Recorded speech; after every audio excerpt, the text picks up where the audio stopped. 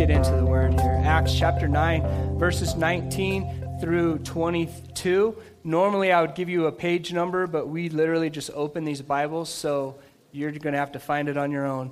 Acts chapter 9, verse 19. Let me go ahead and start reading. We're jumping in the middle of the story here, and so I'd encourage you after church to go ahead and follow up on what the story is about, but let's jump in on 19. Saul spent several days with the disciples in Damascus.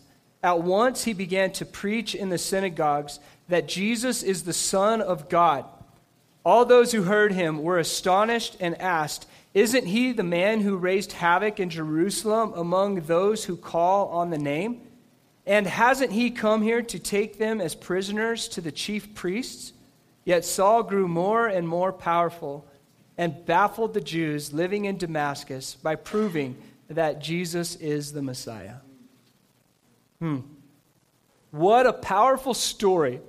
The Cliff Note version of a man that was going to Damascus to kill Christians, encounters God along the way, hears a great voice and a great light, is blinded, and begins to say, "Lord Jesus," from the very beginning. And now the man is in Damascus, Saul, and he's calling Christians brothers and sisters.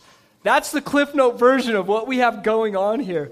In verse 20, I want to look at verse 20. So in verse 19, Saul, as he got to Damascus, spent several days with the disciples, Christians, the people he was going to kill and arrest. He's spending several days with them, and in verse 20 it says, "At once he began to preach in the synagogues that Jesus is the Son of God." Amen. He had just encountered the Son of God. His life was rearranged, completely changed, did a 180, and everything that he knew was turned on its head. Like, this man had had a life-changing experience, and what jumped out at me in verse 20 was the very first few words. At once he began to preach in the synagogues. At once. Church, when you have heard from God, we need you to lead the charge. We need you to run. We need you to sprint. We need you to go. We need you to do. Saul heard from God in a dramatic way, and he gets to Damascus, and at once he begins to preach the good news of the Son of God. Don't wait for us as Church Project to commission you.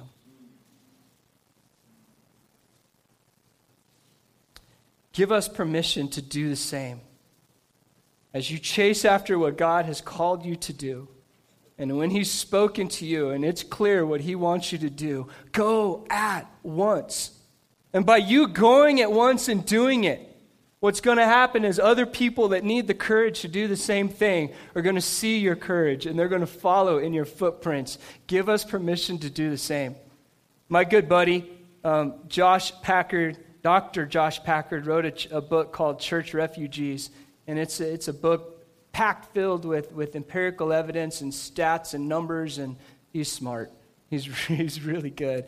But he wrote this book. I'd encourage all of us to read this book. And one of the main reasons, and the main reason people are leaving church refugees, you get it, they're kind of leaving church. The main reason people are leaving church is they're finding it's easier to impact the world without the church. It's not their theology was wrong. It's not someone made me mad. It's not they talked about tithe too much, which, by the way, tithe if you're not. Anyway. You won't leave when I say that. It's proven. So anyway.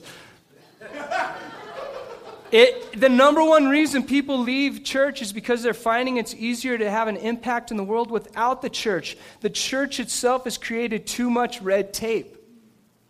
Ministry partnerships. One of the reasons we exist and drives us is ministry partnerships, because we want to, financially we are partnering, but we also want to relationally partner with ministries like Bill and Carrie Oaks. Go down on Friday night to Youth for Christ and see them partnering relationally with the ministry. Like, if God's calling you to do something, it's time to do it. Go at once. Go at once and do it. We need you. The church needs you. Don't wait on me to say, "Oh, that's blessed. Go do it." Like, no, go do it. Saul at once, he went and did this. I would say this. Try to stop April McClure right now. Where's April? I'm going to really embarrass you. Why don't you stand up, turn around. Yay, April, there you go. Turn around. You could sit down. I just wanted everyone to see. Try to stop her right now. Really. Try to. She went as a participant a couple of years ago, I think, to Haiti. Now she's been multiple times to Haiti. Since then, well, no, her and Peter actually even talked about moving to Haiti. They're all in on this ministry partnership we have with Haiti. Since then, she's become our ministry partnership liaison, because every ministry and church project has to have a liaison. That's April. Since then, she is now on the board of directors for that whole ministry, all of it, not just the liaisonship for the partnership we have. Since then, she's nailing the imagos. Good night. When is your last imago? 2 weeks. The chains imago. Were you here for her chains imago? Incredible. And side note on that, Ann, what's your address? We're all going to write you a card. Oh, there you are, Ann.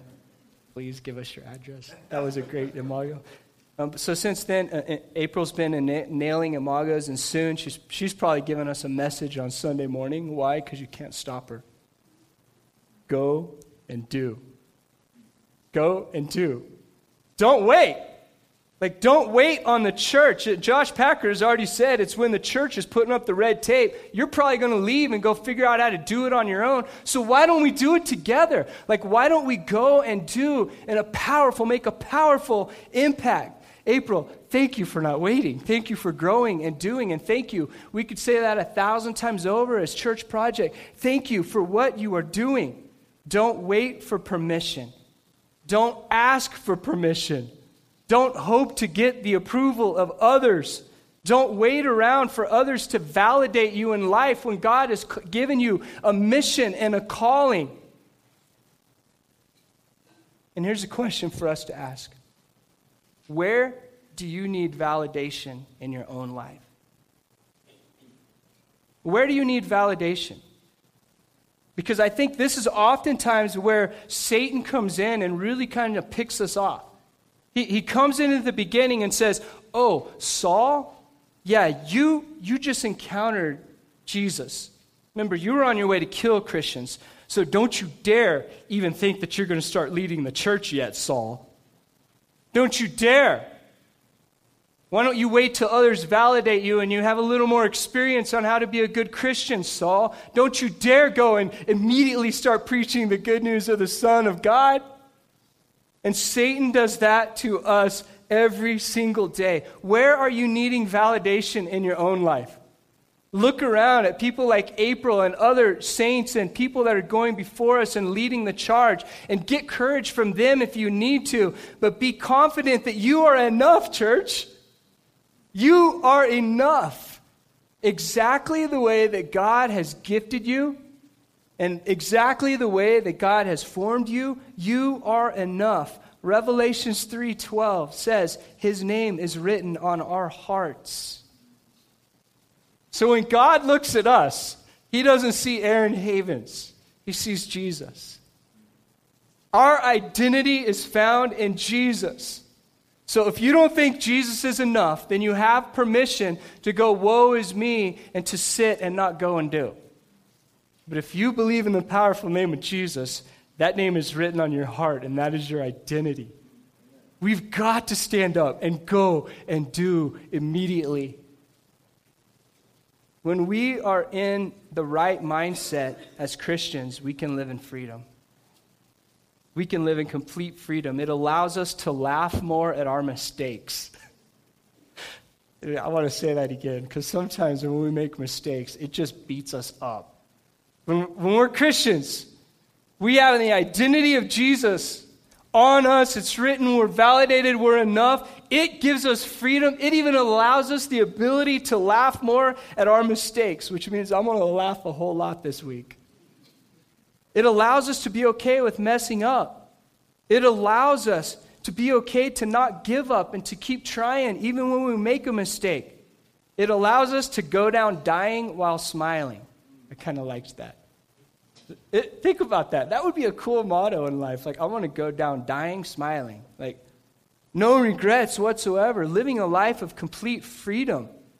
It allows us to pick our battles and to work our fingers to the bone because we're so dedicated and we're so called. We don't have time to be lazy. We don't have time to be apathetic. We know what God's called us to do, and as soon as we get up from our knees on the road to Damascus, we go immediately and start preaching the good news. God has given all of us this same challenge and this same ability to confer with God directly in regards to the dreams he has for our lives. So are you conferring with God directly for the dreams he has for your lives? Galatians 1:15 and 17 says this, "But when God, who set me apart from my mother's womb and called me by his grace, was pleased to reveal his Son in me, so that I might preach him among the Gentiles, my immediate response," and this is Paul talking about this whole thing going on right now. He says, "My immediate response was not to consult any human beings. I did not go to Jerusalem to see those who were apostles before I was, but I went to Arabia. Later I returned to Damascus." What he says was, God called me and I knew it was God. I didn't need to have the affirmation of the apostles. I went and did immediately. Church, how's this sitting with you? What's God calling you to do? What has he gifted you to do? And are you getting up and doing that immediately? Thank God that Saul got up and went for it. Amen? Let's look at verse 20.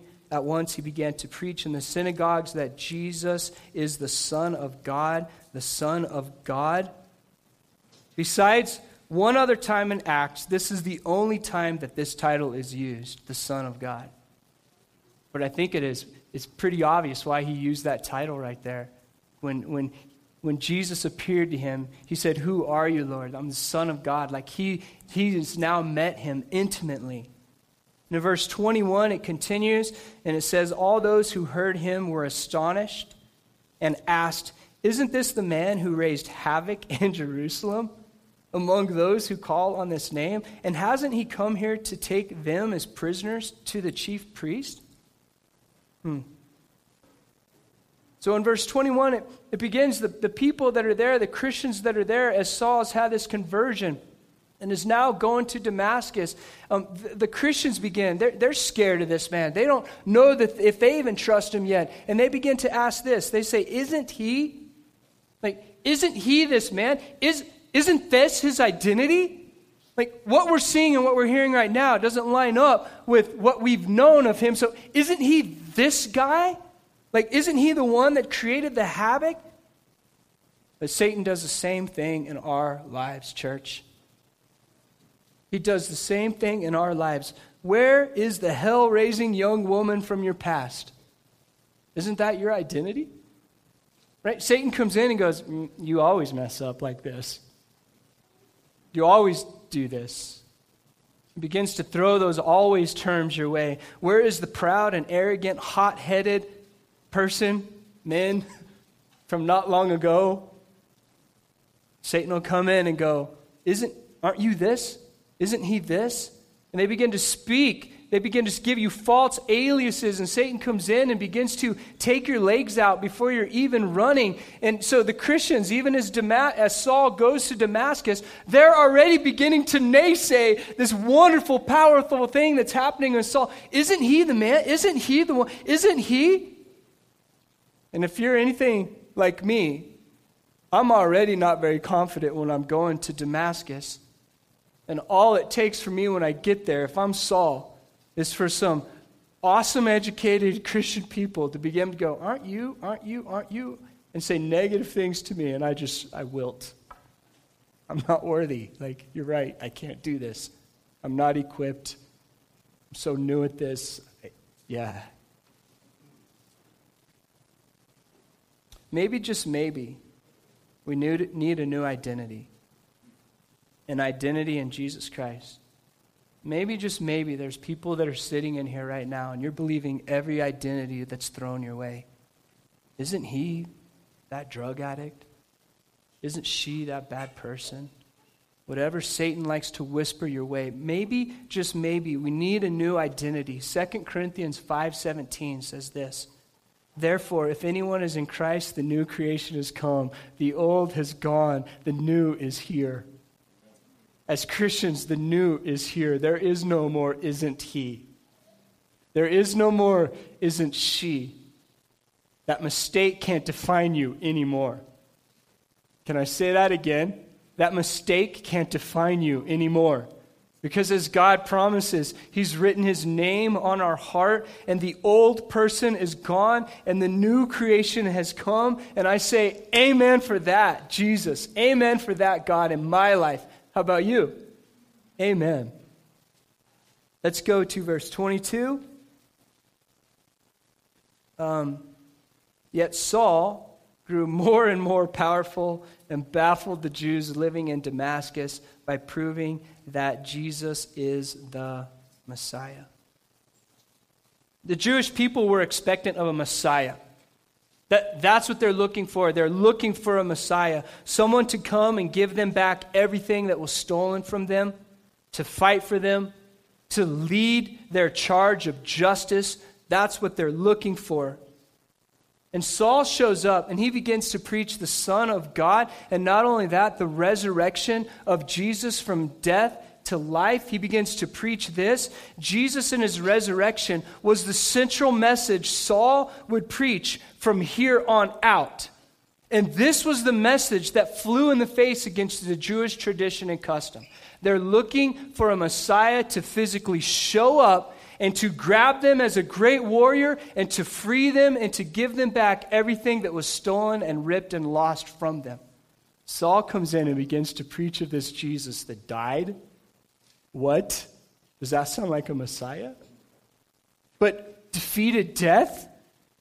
And this becomes the central focus of Saul all throughout Scripture, as his name later is turned to Paul, and he writes 13 books of the New Testament. Like, this is his message. Acts 17:18 says this about Paul later. He says, "A group of Epicureans and Stoic philosophers began to debate with him. Some of them asked, 'What is this babbler trying to say?'" Some of you say that about me on Sundays. Shame on you. Come on, I need some love here. Okay, continue. "What is this babbler trying to say?"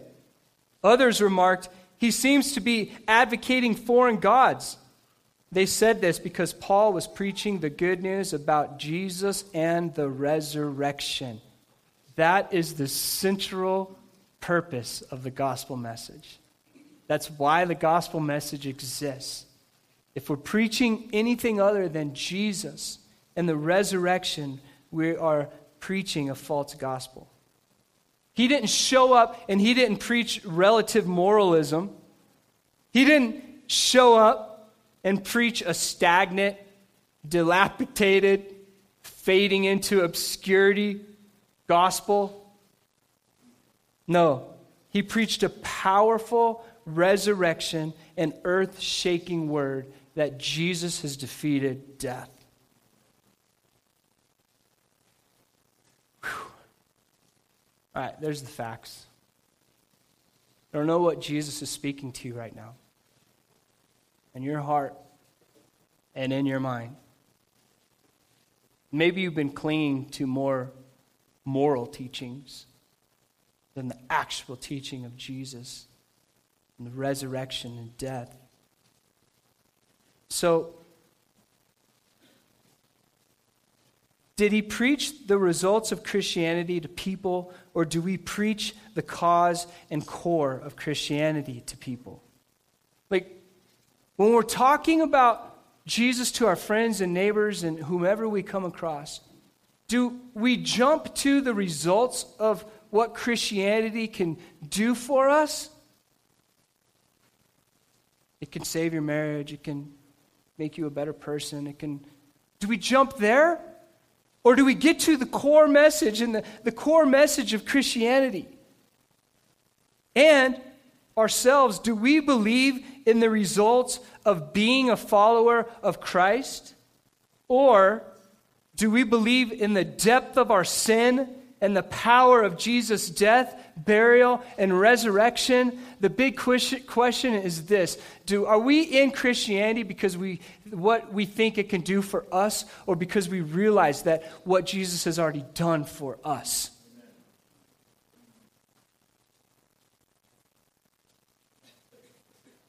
The gospel message, as plain as day. Here it is. Step 1. God created the heavens and the earth. We did not. Step 2. Humans tried to become God. Sin entered into the world. We're not God. Step 3. God is perfect. We are not. Step 4. Sin is only paid for by blood. You see it in the New Testament. Sin, it's a costly thing. Step 5. Jesus paid his blood for our sin because of his death, burial, and resurrection. Step 6. God only sees us as perfect and sinless because of Jesus. He covers over all of our sin. Step 7. Our actions cannot pay for our sin debt. There's nothing that we can do to pay for our sin debt.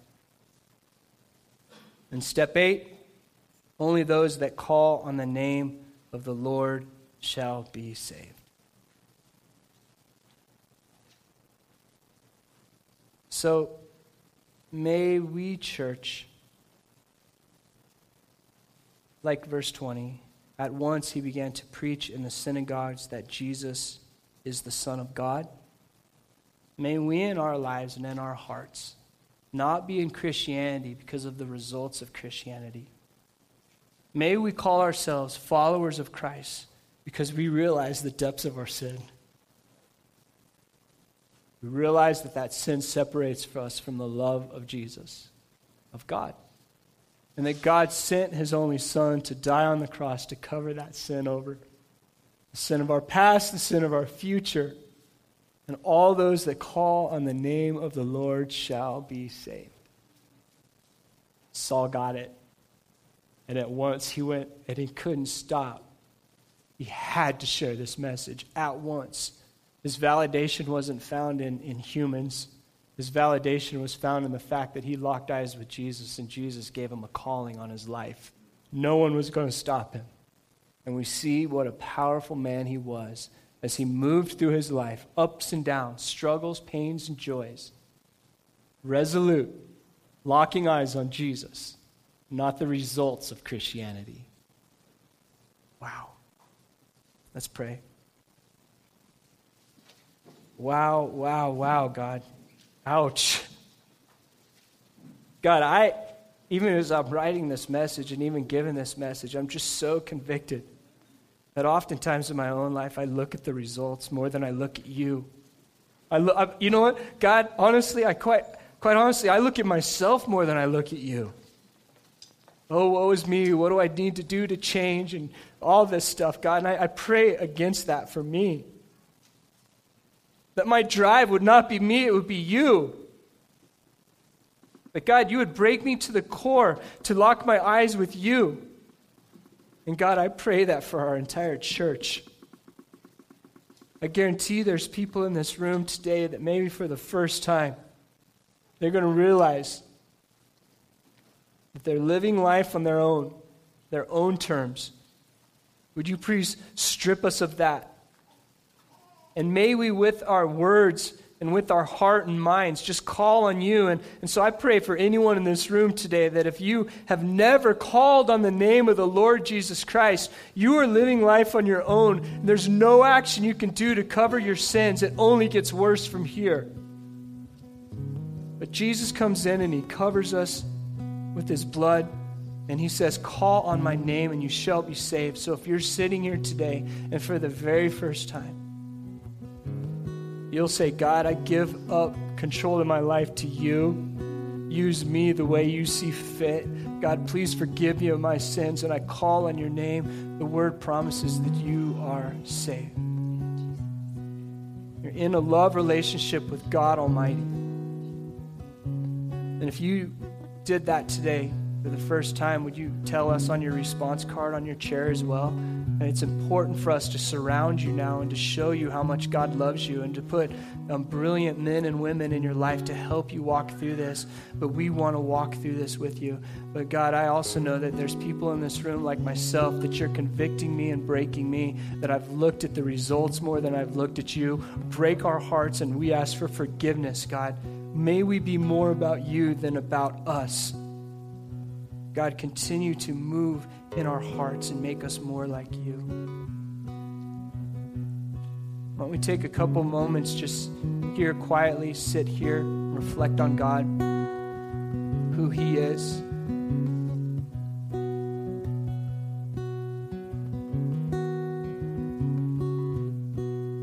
And maybe just go through in your own heart and mind right now, God, you are love. God, you are joy. Just go through your own list, like just call on his name right now and tell him who he is to you in your own heart and mind. God, you are. God, you are.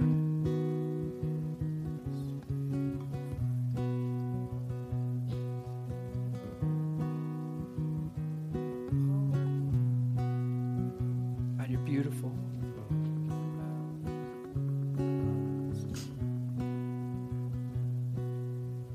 God, you're powerful.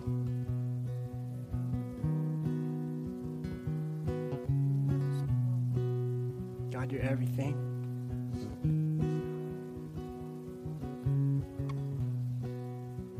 God, you are.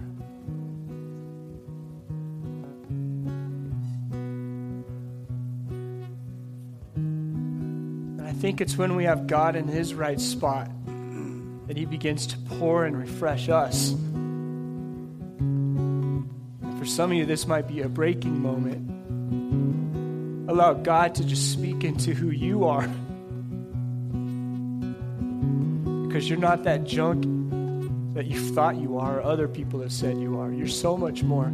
His word has 1,000 scriptures that say who you are when his name's written on your heart. So in this place right now, would you just sit and say, God, show me who I am in you, who you say I am.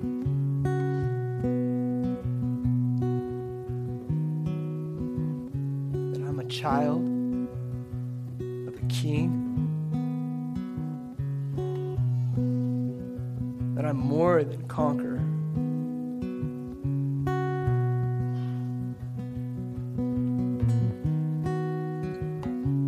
I know this week that I've been listening more to the accuser than to Jesus who speaks life. And when Aaron was talking about what is the accuser whispering in my ear, I struggle with speaking in my stress, unkind, sharp things. And this week, my focus was suddenly on those mistakes that I'd been making in the areas where I felt like a failure, which caused me to feel more like a failure and to continue doing that. And it wasn't until this morning that I'm realizing that has a name, and it's shame. And Satan the accuser is pointing at me and saying, yeah, see, you should be ashamed. But the thing is that Jesus, he is speaking life to me. So why on earth would I listen to Satan when I could tune into Jesus? So I think something that God is putting on my heart this morning as Aaron's saying this is to recognize what Satan's been throwing in your face. What are you ashamed of? And what God said in my prayer time this morning was to let it go. And so just take whatever that shame is and let it go. Because shame keeps us from making connections with people and absolutely keeps us from making connections with Jesus. So I'll pray out loud. You let go. Jesus, I thank you for this real reality check. You speak life. It's not fluffy or silly for me to listen to how much you love me instead of what mistakes I've been making. God, I let go of my shame. I let go of my sharp, unkind words. God, and I trust that you're doing something beautiful in me. In your precious name, Jesus.